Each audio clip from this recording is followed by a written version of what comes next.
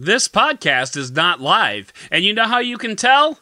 I'm producing it. But there are some podcasts out there that dig that live on the air vibe, and we're talking to a friend about it. It's the Benefit of a Doubt podcast.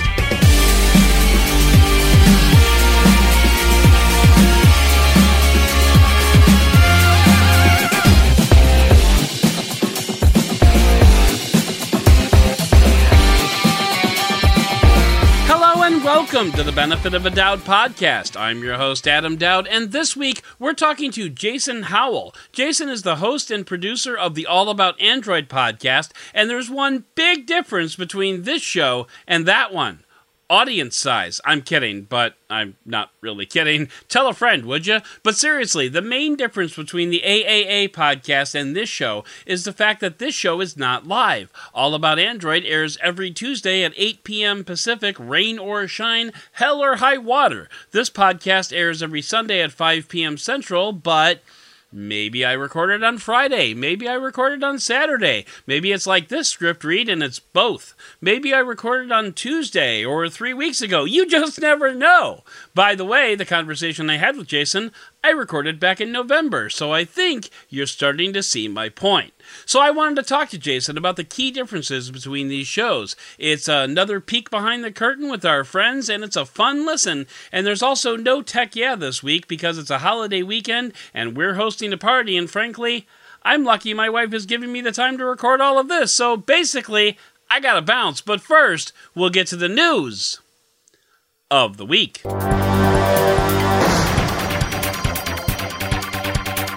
This first story really only makes the cut because of the Chicago connection that our friends at Android Authority either didn't know about or just forgot to mention.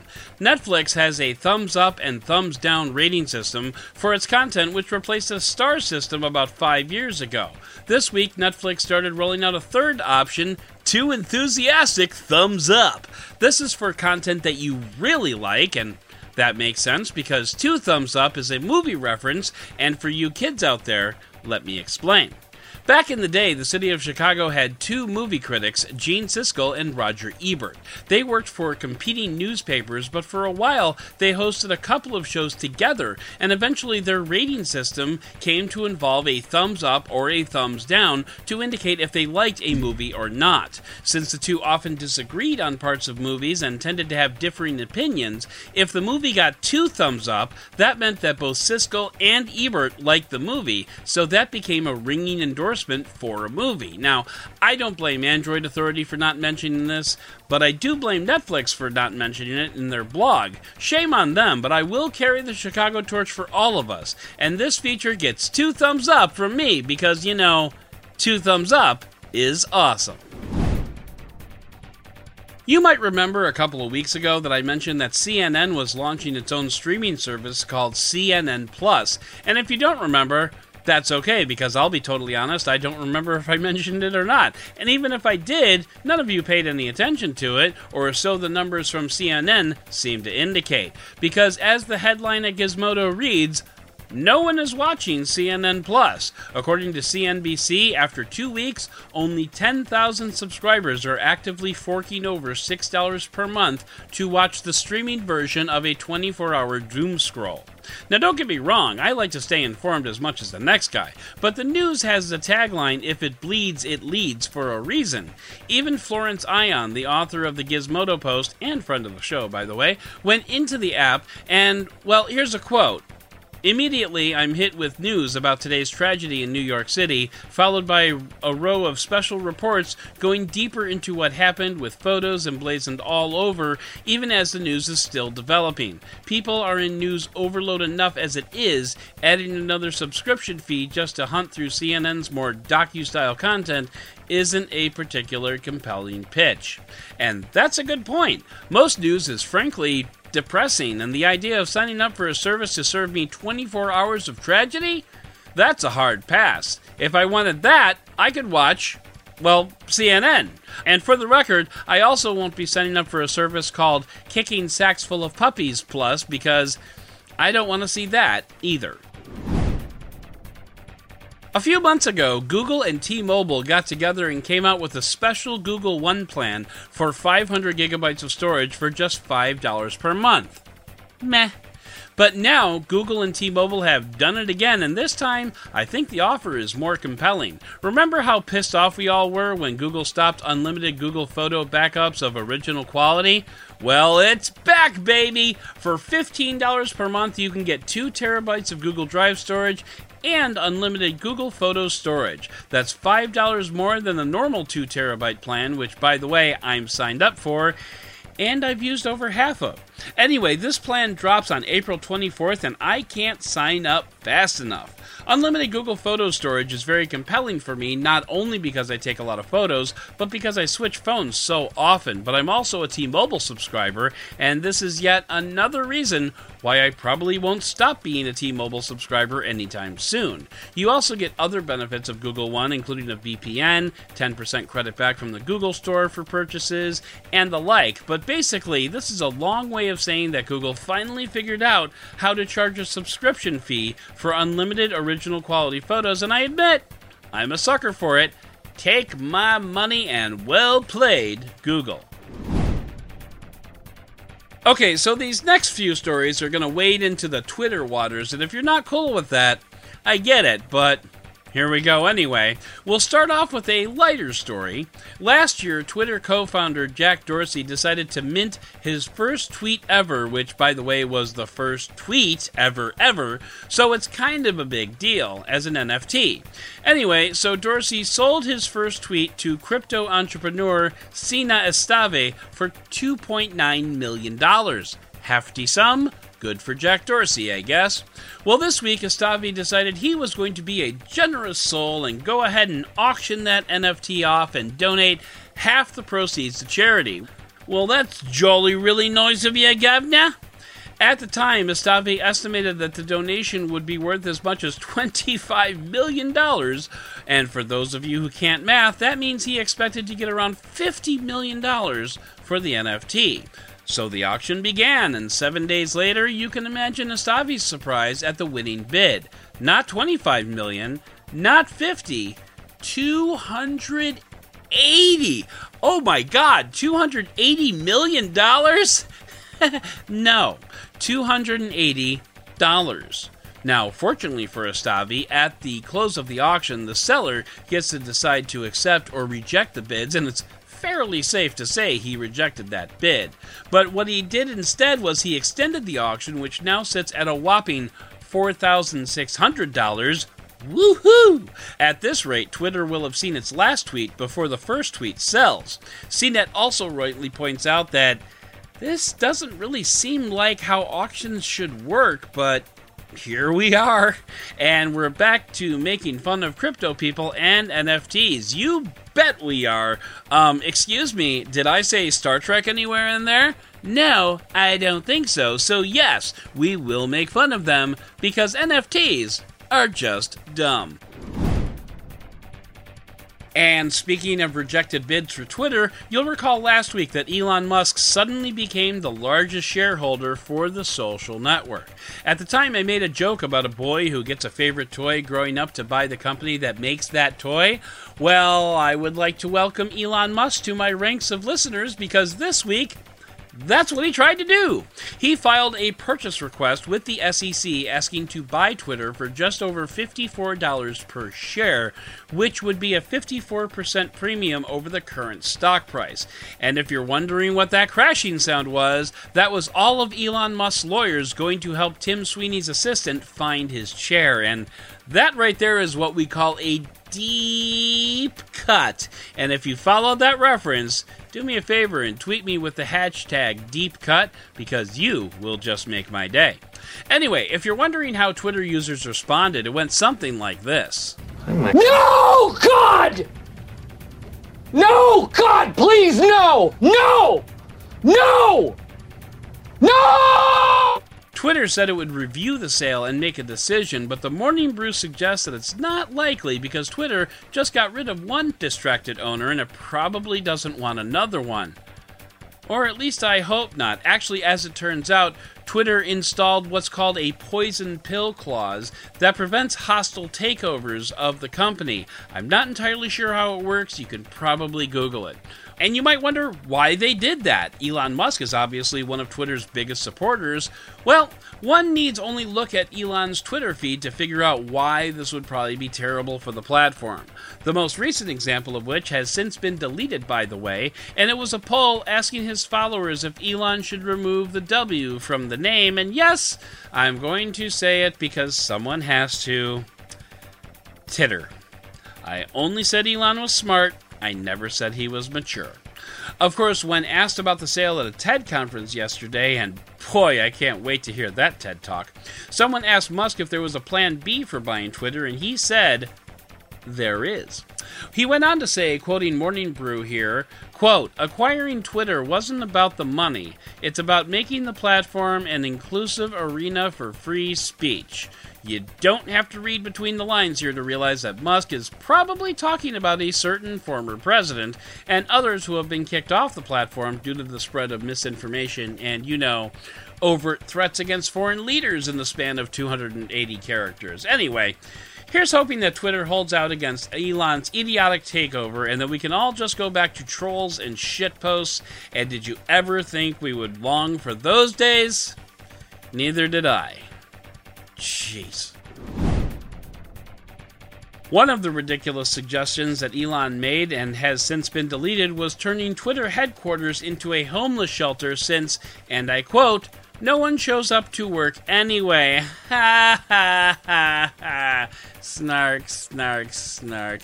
Elon is, of course, referring to Twitter's pandemic-inspired work-from-home policy, and we all know how much Elon disdains the pandemic and public health, so yeah, shots fired over from the Musk camp right now. Some massive shade is being thrown, except wait, not so fast, because a very unexpected white knight arrived in the form of Jeff Space Penis Bezos, who said, quote, Ordo portion worked out great and makes it easy for employees who want to volunteer, and he linked to a GeekWire story telling how Amazon's headquarters in Seattle is also a homeless shelter and, wait for it, it works out great for employees who want to volunteer, and may I just say, bravo Jeff Bezos, both for turning part of his multi-billion-dollar empire headquarters into a homeless shelter, and for snapping back at Elon's snippiness. It was well played and very awesome to learn about, and by the way, I was today years old when I learned that part of Amazon's headquarters is a homeless shelter. Love it. Love the shoes. Love the bag. Love it. So let's move off of Twitter, which is honestly something I kind of wish I could actually do, but only when it's fashionable to crap on Twitter.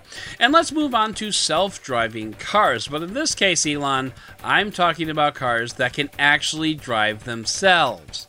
A GM Cruise autonomous taxi in San Francisco got pulled over by the police, which is pretty funny in and of itself, but what's even funnier is that when the police pulled the car over, they walked over to the car and saw that no one was in there, and then the car just kind of took off and drove another 100 feet or so, causing the cops to scramble back to their car and go after it. A very funny video is linked in the show notes, and you should check it out. So anyway, after the car stopped again and police once again verified that nobody was in it, they all just kind of stood around for a while, wondering what to do, as one does. Current speculation is that the police pulled over the car because it didn't have its headlights on, which, fair point, is pretty dangerous at night, even in a well-lit area. It turns out the police have a special phone number that they can use to contact Cruise directly and settle what's going on, and the police did that, but the video is still funny, which is why I mention it, and there's a link to it in the show notes and at benefitofadoubt.com for you to go check it out, so please do that, or sign up for the newsletter at bit.ly/BOTD News and have the headlines sent straight to your inbox. That's bit.ly/BOTD News, and I thank you. You might remember the Game Boy handheld gaming system, but what some of you may not remember is that Game Boy once had a camera accessory that you could use. Yes, the photos were in black and white, or as Hackaday calls it, 2-bit color, and it's grainy and not terribly great, but it's still a camera, and the YouTubers on the channel HackMakeMod modified the camera with some 3D printing to allow Game Boy to receive traditional SLR lenses, and interchangeable SLR lenses besides. This makes it possible for the Game Boy to not only do some amazing astrophotography shots of the moon, super low-res shots, but still amazing, but it also allows them to change out the lens for something like a macro lens and do some 2-bit color macro shots as well. Now, there isn't really much more to the story here, it's just really badass and I kind of love it. Is it pointless and stupid? Sure, but the ingenuity behind these kinds of mods will never cease to amaze and astonish me. And by the way, pointless and stupid does not automatically equal bad. Sometimes pointless and stupid is also awesome. Take this podcast, for example. And this is another one of those wonderful examples. Once again, I've linked to the video in the show notes, and you need to go check this out. bit.ly.botdnews. And finally, this show has an unapologetic love of Stargate, and this week Stargate fans were treated to a dose of what could have been.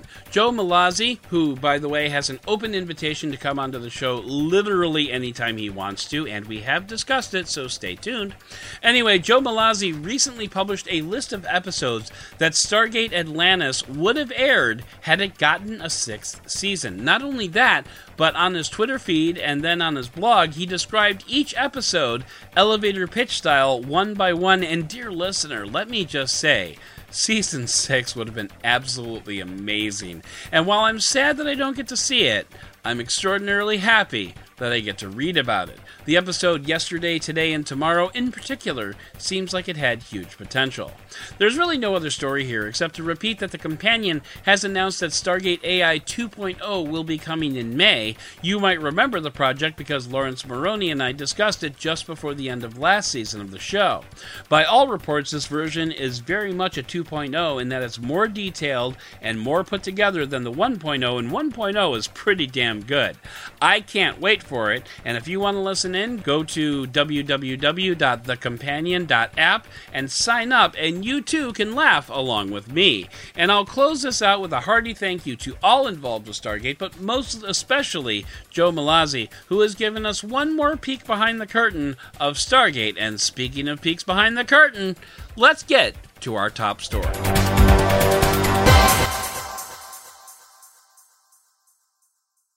You may or may not know that as a podcast producer, I kind of hate live productions. The main reason is the need to just let go and have faith in the process. And while I do generally have faith in my process, if something goes wrong, a live production doesn't give you any leeway to correct that. Our guest today has kind of leaned into the idea of live productions, conducting his flagship podcast, All About Android, for which he is a host and producer, live in front of an online audience. So I just wanted to talk to him about that very, very different environment. Jason Howell, welcome to the podcast. What's up? It's good to be here. Thank you.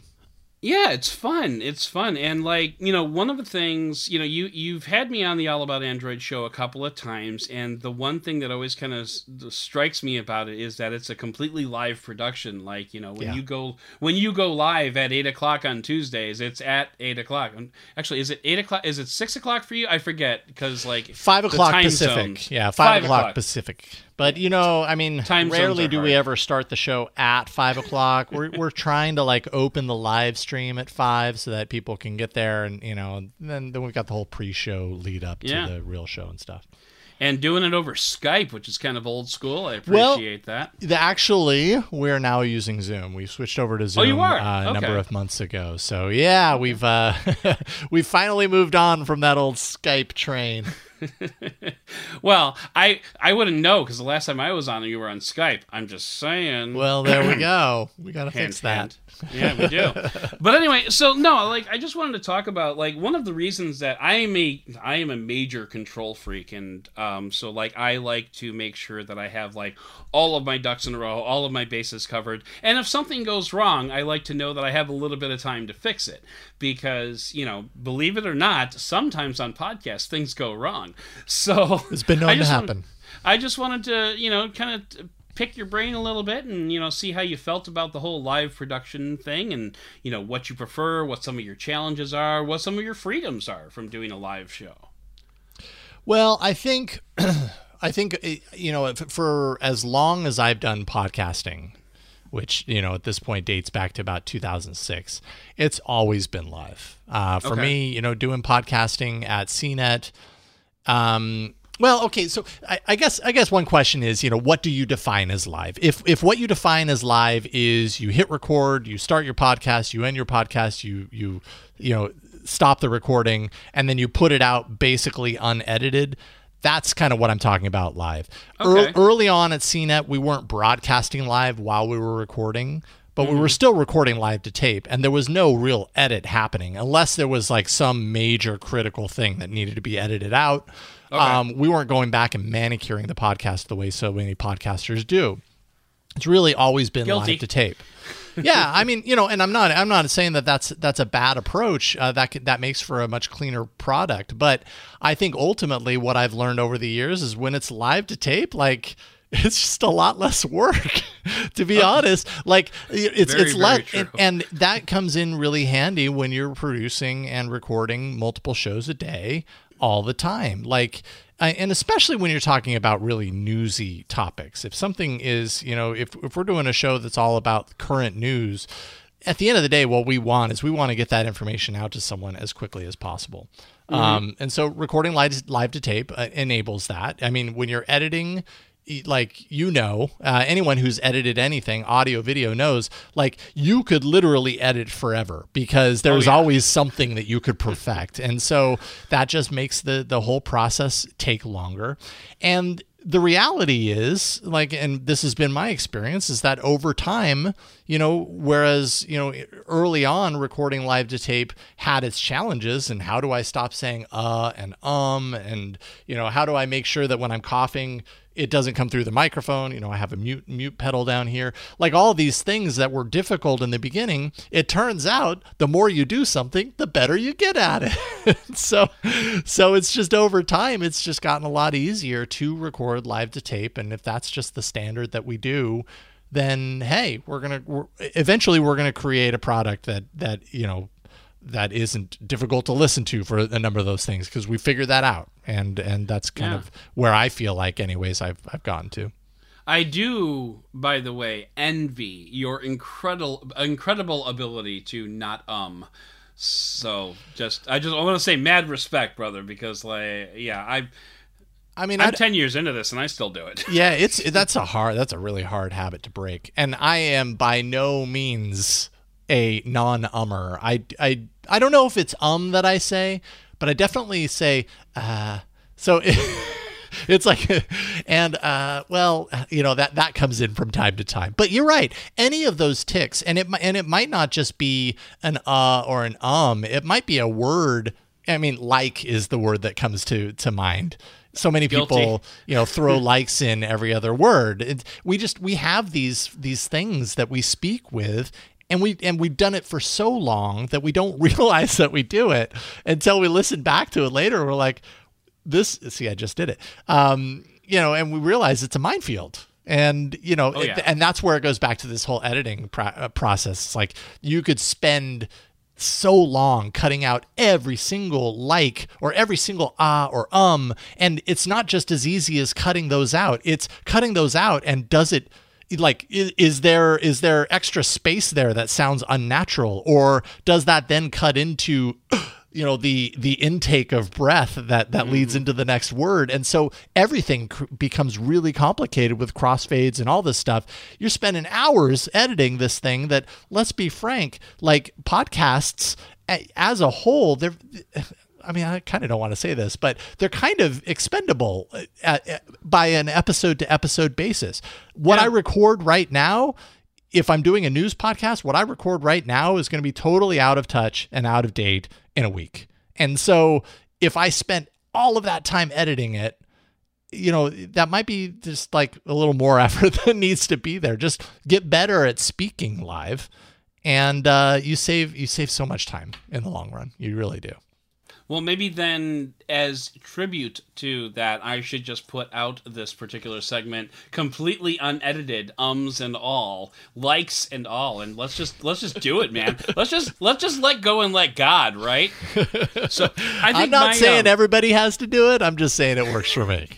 No, totally, and that is the kind of freedom that is very amazing. Like I know, because when I'm editing the podcast, I've actually gotten it down to the point where I'll do a record, and since it's scripted, I will stumble over lines, so I will have to go back and re-record those. So I'll do an edit to get rid of the stumbles, and then when I'm assembling the show, I just listen to it, and that's my QA pass. Like, as I'm assembling the show, like, as I'm putting in the swooshes on the news and stuff like that. And it's funny because just this past week, and I'm kind of dating this particular segment because I'm not entirely sure when it's going to air, but just this past week, I referenced iOS 5.1, which was clearly not right.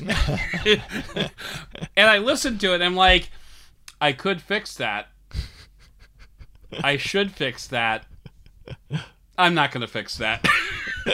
And ultimately, I just decided to let it go because I was a little bit pressed for time as it was. And because, you know what? We're human. We make mistakes. Yeah. It's okay. And I figured if anybody calls me out on it, I'll just be like, yeah, sorry. I caught that too. But, I mean, if anyone calls you out on it, you can be like, but did you know what I meant? Right. Okay, exactly. Great. Then no harm, no foul. You got there. Yeah. That's the point. So what about someone like the pitfalls of doing like a live show? Like, what are some of the challenges that you run into regularly on doing a live show? Well, let me think about this. What are some of the pitfalls that come along with doing a live show? I got one right off the bat. Yeah. Prime the pump. For example, let's say a guest totally flakes out on you at the last minute. Boy. Yeah, that's a good one. You and I are recording this 6 days before it goes to air. So honestly, if you'd come back to me yesterday and said, you know what, I hate to do this, but I just got all this stuff I got to get done, I probably could have found a replacement in the next 5 days to get you on, and or not you, obviously, but to get on and still record this segment. So it wouldn't have been as bad, because this is the show that you just did, I should give context, is Beyond a Doubt, which is actually a live production. So if I had to get somebody, I would have just pushed it off. But I mean, it drops on the 15th to the main feed. Yeah, it's complicated, I get it, but so I could have gotten somebody else on to fill in that gap in the next 6 days. Theoretically, it would have been a totally different show, obviously, but it would have been doable. So I think that's a prime example. Tech News Weekly is one of the shows I do for Twit, and it is a interview based show. We record between 11 and noon on Thursdays. We have at least 2 to 3 interviews scheduled, one at 11, one at 11:15, sometimes another one at 11:30. And there have been times, it's bound to happen, where we're 5 minutes until showtime and so drops out of their interview block. And it turns out we've got 3 ads, who are booked for that show. So we need content for that 15-minute block. That's 20 minutes from now. What the heck do we do? And I think my advice there is ultimately it's the advice that's hard to hear because I've heard it so many times, and I can kind of roll my eyes at it. But get comfortable being uncomfortable is kind of what I've had to learn over time, because I am an over preparer. It's really hard for me to fly by the seat of my pants, but I've had to allow myself in those situations to just expect that things are going to be okay. Find a story really quick.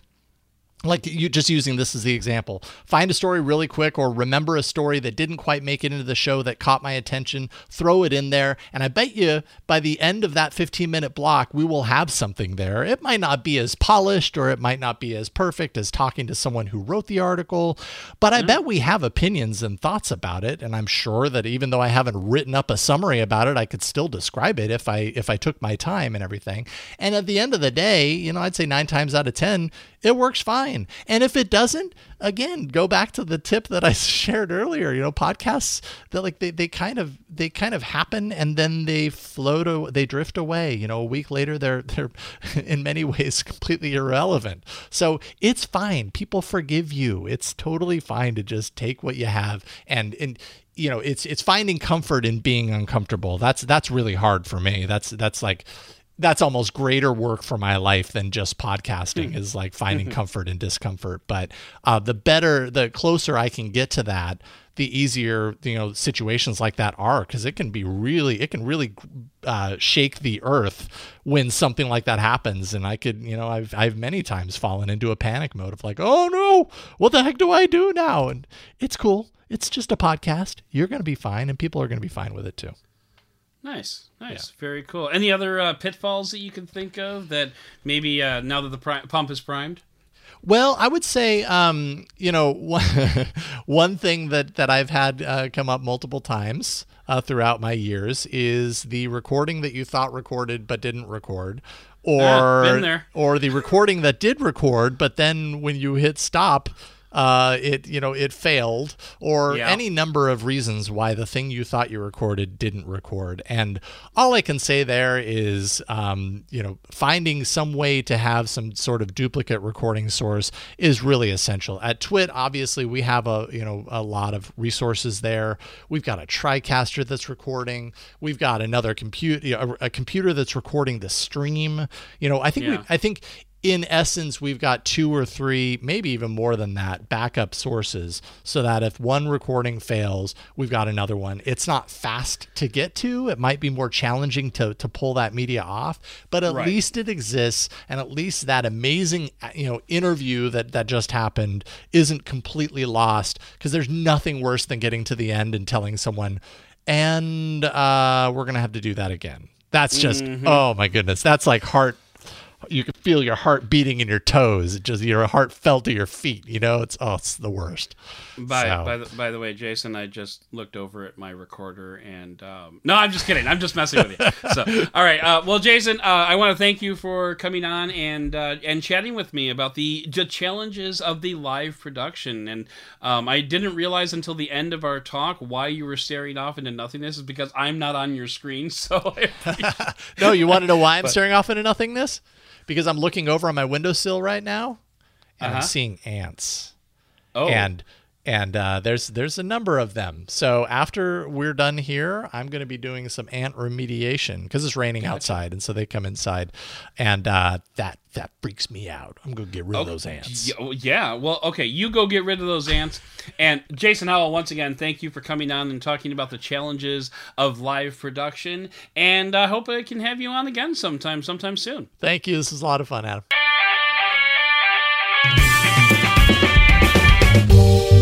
So that's going to do it for this episode of the podcast. Please consider subscribing to this podcast if you enjoyed it. And if you really enjoyed it, I would love it if you would write a review for the show. If you want some early access, jump onto Patreon at patreon.com/benefitofadowd. You can write to the show by visiting benefitofadowd.com/contact. I'd like to thank Jason Howell for coming on and talking about live productions. And since we didn't get to mention this in the show, you can visit Jason Howell on Twitter at Jason Howell, JASONHOWELL, or just visit the All About Android podcast at twit.tv/AAA. I'd like to thank co-producer Cliff for all of his hard work behind the scenes, but most of all, and as always, I'd like to thank you for listening and for giving me the benefit of the doubt.